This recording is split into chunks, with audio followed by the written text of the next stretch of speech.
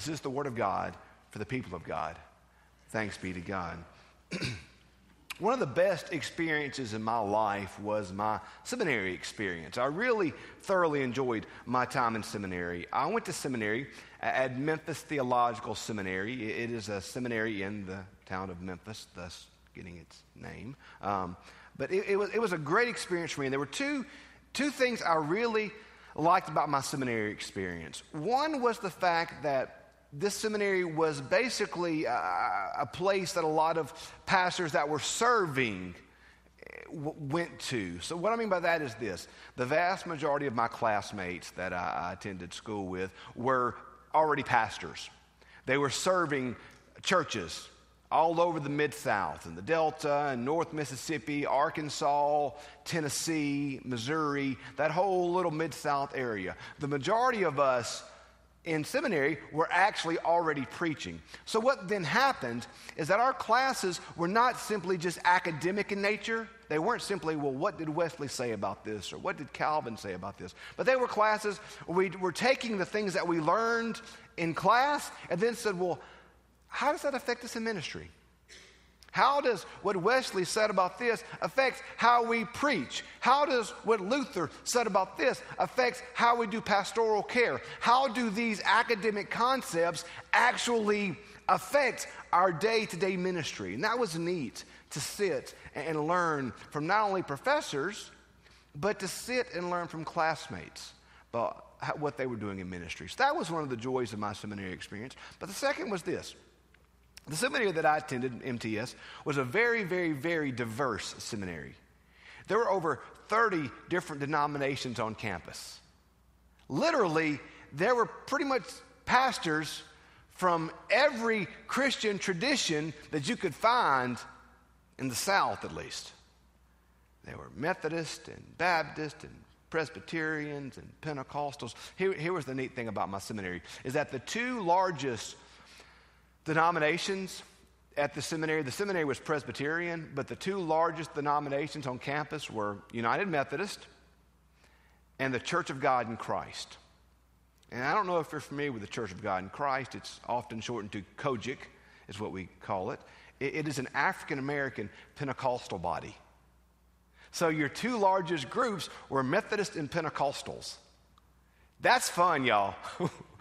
We had a lot of interesting conversations. One of my favorite moments was because the seminary is Presbyterian in nature, in the Presbyterian tradition, most pastors, ironically, don't serve churches while they're in seminary. So while the vast majority of us were serving, there was a strong minority of pastors that weren't serving. So as part of that, your last year, you take a class called Preaching Practicum, which is where you basically learn how to lead a worship service in your tradition. So my Presbyterian friends this was for students, the class was also the congregation. So I would lead my friends in a Methodist service, and my Presbyterian friends would lead us in a Presbyterian service. Our Pentecostal friends would lead us in a Pentecostal service. But it was a lot of fun. We learned from each other, and one of my favorite things was my Pentecostal friend one day. And then when we finished the service, we would have a time of question and answer, like, well, why did you do that? Or what was that about? To explain, but also to help us think through questions our church may have. And my Pentecostal friend one day after I led my service said, well, Andy, what are you going to do if the Holy Spirit leads you to do something that's not in the bulletin? Like he couldn't go with the fact that we had a bulletin. He couldn't wrap his mind around that. He said, what are you going to do if the Holy Spirit leads you to do something that's not in the bulletin? And I said, first, the Holy Spirit's not going to do that. It's not going to happen. I said, secondly, if the Holy Spirit was going to do that, he would let me know by Thursday so I could put in the bulletin. He said, Andy, what would you do if one Sunday somebody in your church stood up and yelled, amen? I said, I'd look at him and go, shh, we're in church. So we had a lot of fun just picking with each other and learning from each other. But I love that diversity there, and it was so cool. It really was a neat experience to have so many different Christians together from so many different groups to learn from each other. It was a fascinating experience for me, and it really kind of, it was a blessing, but if we didn't handle it right, it could have also been a curse. Because think about how often we as Christians allow our differences to divide us. When you had that many Christians with that many different theologies on baptism and communion and every different issue out there, you had that many differences. That could have gotten ugly, couldn't it? But it didn't. It was beautiful. You know why? Because in the center of our life together, we didn't place our differences. In the center of our life together, we didn't place what made us different in all these different ways. What we did was in the center of our existence, we placed Jesus Christ. And when Jesus Christ is in the center of our lives, it makes our differences beautiful. But when our differences are in the middle of our life together, we'll kill each other. When Jesus Christ is in the center, he makes all things beautiful and glorious. But when we put ourselves in the center, we always tear each other down and tear ourselves down. I often say that I'm a theological mutt, is what I am. I'm a Methodist pastor that went to a Baptist college and a Presbyterian seminary. So I figure I've got skin in the game no matter who's right, is the way I look at it. But I love that. I think that's actually very Wesleyan, if you go back and look at John Wesley's existence. I mean, my greatest influences theologically are John Wesley, but also St. Augustine and St. Francis and St. Benedict. My favorite professor in seminary was Dr. Nick, who was a charismatic Catholic. Bet you didn't know they made those, did you? That's what Dr. Nick was. I mean, I love Tim Keller, who's a Presbyterian pastor. He's one of my favorite preachers out there today. I love C.S. Lewis, who is Anglican. I mean, I've been influenced by the broad spectrum of Christianity. And I think that's incredibly helpful. Because when you go back and look at the early Methodists, that's what they were. The early Methodists were Anglicans and Congregationalists and Presbyterian and Baptist and all these different things. And they weren't defined by their theology in as much as they were defined by the fact that they wanted to know Jesus. And they wanted to follow him. And they wanted to be obedient to him. And that's what made all their differences so beautiful, is the fact that they were defined by Jesus Christ above all else. One of my favorite John Wesley sermons is a sermon he preached called The Catholic Spirit. If you haven't read it, you need to Google it this afternoon and take time to read. Read a modern English version, though.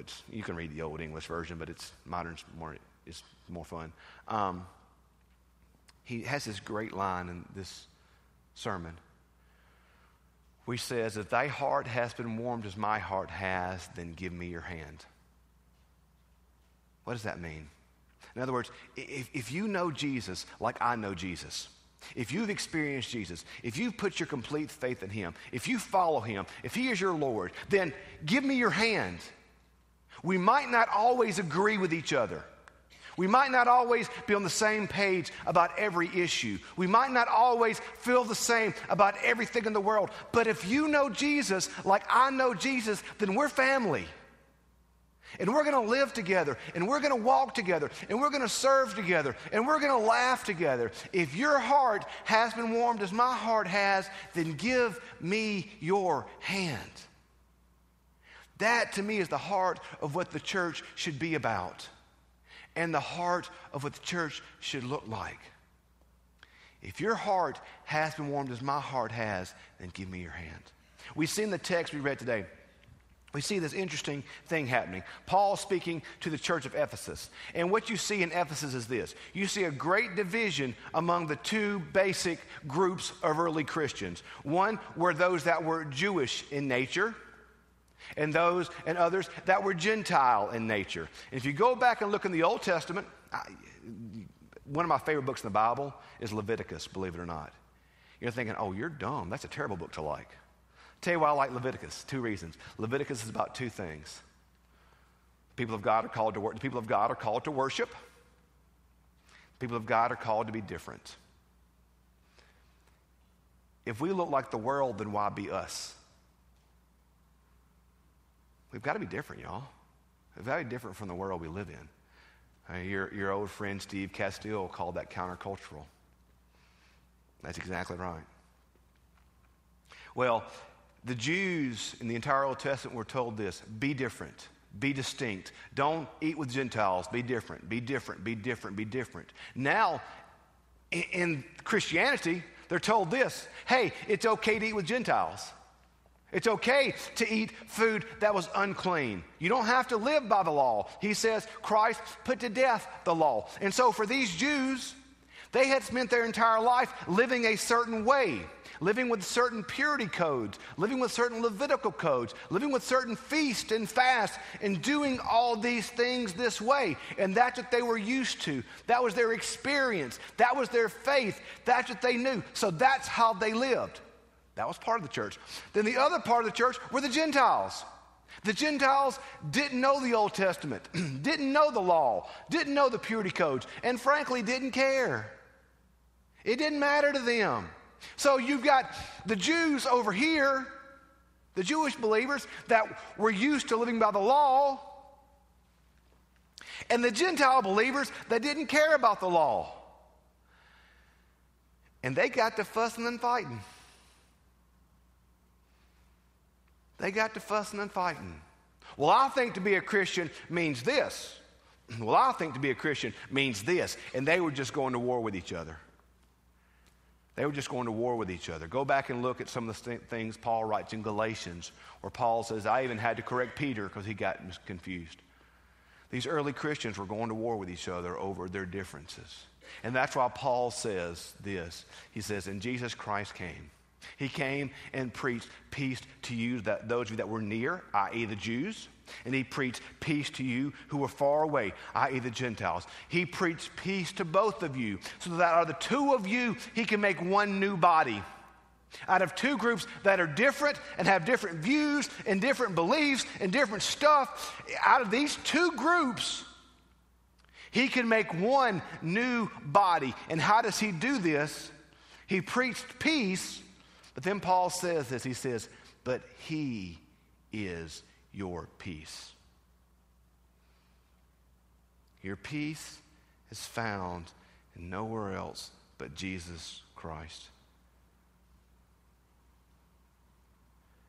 Your peace is not found in your circumstance, because circumstances change. Your peace is not found in your success, because success can quickly turn to defeat. Your peace is not found in your resources, because resources can be lost. Your peace is not found in anything but Christ, because anything else but Christ can fall apart. But Jesus Christ is the same yesterday, today, and forever. And it says here that he is our peace. He is our cornerstone. He is our salvation. He is our life. He is our peace. And what he wants to do is to take two and make one. And that's the call of the church, y'all. I love the beauty of our church, y'all. My goodness, what a fun church to serve y'all are. There's always something new and exciting and challenging, and I love it. It's life-giving to me. It's challenging to me. It's thriving to me. It's so energetic to me. I'll come home and I'll just be talking to Holly about this and that and this and that. She'll want to give me a Benadryl and send me to bed, you know. Worse than the kids sometimes. But what we do in a church as big as ours, in a church as distinct as ours, in a church that's broad as ours, is we can sometimes focus on our differences. And yeah, we got differences, and that's okay. My Church of God buddy, he was not going to be a Methodist. I can tell you that. And that's okay. That's okay. Because you know what? He loved Jesus. And he was going to go forth to the place that God had sent him and be faithful and take that name of Jesus with him. And our friendship was not based upon our differences. Our friendship was based upon what we held in common. And that thing that we held in common was Jesus Christ. He is the cornerstone. He is the rock. He is the foundation. And in our lives, If we ever put anything other than Jesus Christ in the middle, we're setting ourselves up for defeat. In the church, if we put individual ministries or individual services or individual likes and dislikes ahead of Jesus, then we're setting ourselves up for defeat. In the culture, okay, I might better whisper this part, y'all. Broadmoor is not our competition. Neither is Madison UMC, nor Parkway, nor Pine Lake, nor any other body of Christ. You know what they are? They are our brothers and sisters in Christ. And they're not our enemies. They're our family. You know who our enemy is? The one who came to steal, kill, and destroy. We wage war against the forces of evil in spiritual places, what Paul said. We never compete with another church, ever. They're our family, y'all. If your heart's been warmed as my heart has, then give me your hand. We're Methodists. We want to take scriptural holiness across the land and change as many lives as possible. Now, that said, I think St. Matthew's is pretty awesome. I think we're a pretty awesome church, and I'd want to go here if I was just in town.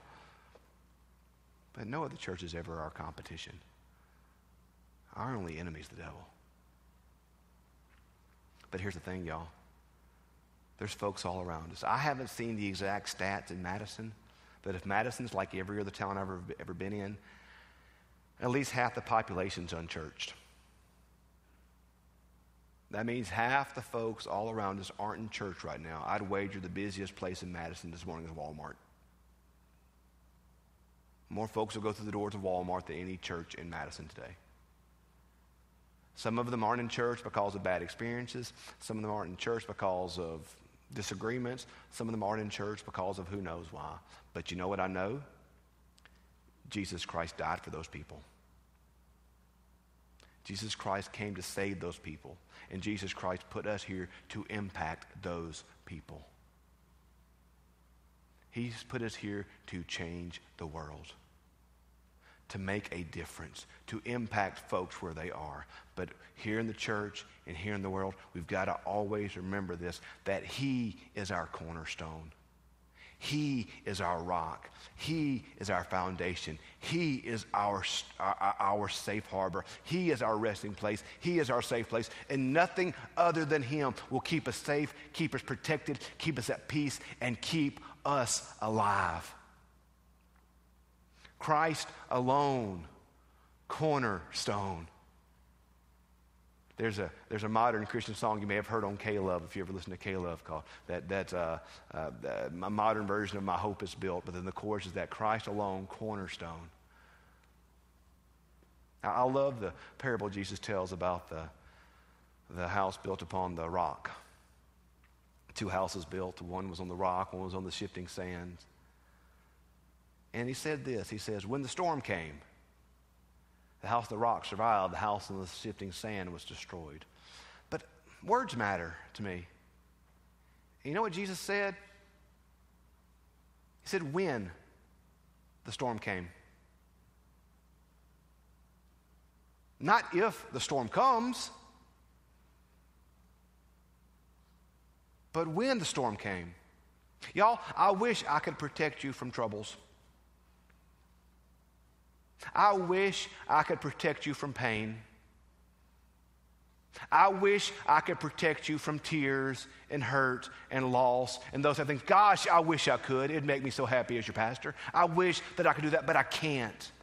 I know this. Storms will come. Troubles will come. Trials will come. And when that comes, if we've placed in the middle, our differences will fall apart. If we place in the middle our stuff, our house will collapse. But if we have placed in the middle of the life of our church, and if we place in the middle of the life of our family, and if we place in the middle of our very own lives Jesus Christ, the storms will come, but it'll be okay. It'll be okay. because he is Lord. And that's so though all hell should endeavor to shake, I will never, no, never, no, never forsake. When he is in the middle of our lives, we have life. When anything else is in the middle of our lives, we have war. So today, in your life, what is your cornerstone? Let us pray. Gracious God, we thank you for loving us. We thank you for saving us. We thank you for the grace that we know through Jesus Christ. May we always have Christ in the center of our lives, and may we live in his power, his grace, his mercy at all times. We love you so very much. We ask it in Jesus' sweet and holy name. Amen.